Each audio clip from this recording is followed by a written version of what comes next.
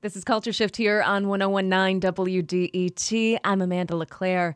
On November 10th, 1975, as news of the Edmund Fitzgerald shipwreck circulated, Reverend Richard Ingrales, pastor of Mariners Church of Detroit, rang the bell tower 29 times to commemorate the lives lost in the disaster.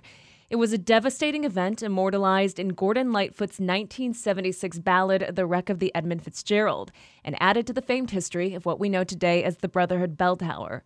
Currently, the bell is among the latest Detroit treasures receiving the upgrade treatment.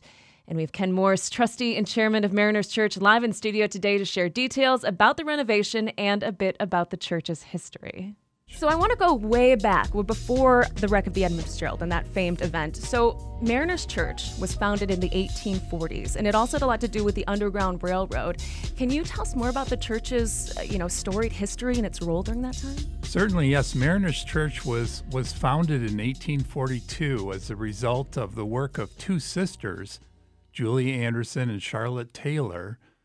And these women really wanted a church that was free and independent, a non-denominational house of prayer of all people, but in particular, they wanted a place for sailors because Detroit was a big port city at the time, for sailors to have a home. And so they founded a Mariners Church, and in 1849, the building we now know today was put up, although it was built at the foot of Woodward Avenue. It's not in the location it is today. Yeah, it was moved for the Civic Center downtown, right? That's right. So in the 1950s, around 54, the city was looking to open up that space to the riverfront, and there was even talk of tearing Mariners down, and there was a kind of an outcry from the public, and George Stark got involved, the Detroit news person at the time and founder of the Detroit Historical Society. And they decided, no, let's work with the city and save the church. And they moved it. They picked up all 6 million pounds of this big stone church and moved it to its location, GM World headquarters, we call it today, Rensen at the time. So it was moved, and to get back to your earlier point, when they lifted the church off its original foundation, they found a man-sized hole that went from the basement of the church down to the riverfront. And it was suspected that the purpose of that was as part of the Underground Railroad of the time. Wow, that's incredible. I mean, we've lost so many great Detroit treasures, architectural treasures. It's wonderful that was able to be saved. It is. So the Brotherhood Bell was donated to the church in 1955. So why is now the best time to invest in the restoration of the bell tower? Well, that's a great question. And the bell tower itself was actually built after the church was moved. The church was almost building locked in a way. It had a road on one side and another building right next to it on the other side. So when it was moved to its new location, the bell tower was added by the W.C. Rands family. They donated funds for the bell tower.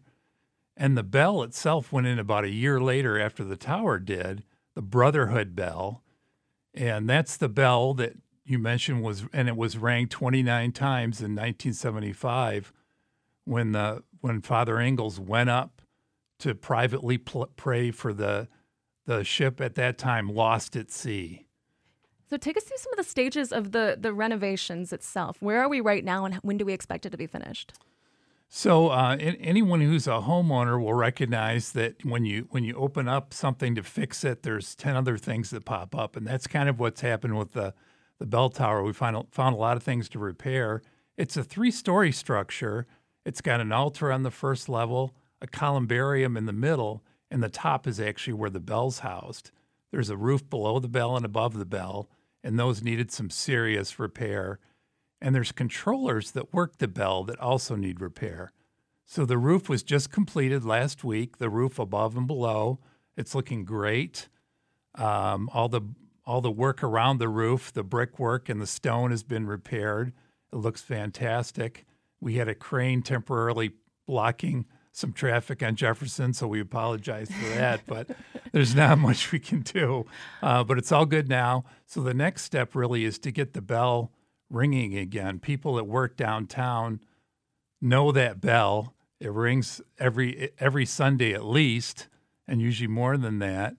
And there's a carillon as well that can play music from a keyboard during special times, the Christmas season, etc. So all that's being replaced.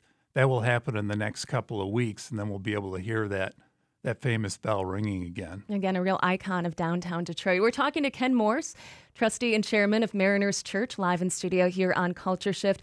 Are there any little architectural details that we haven't covered yet that you'd like to share with us? Well, I thought, in today's world, there's an inscription on the bell you might be interested in. If you give me just a second to read it.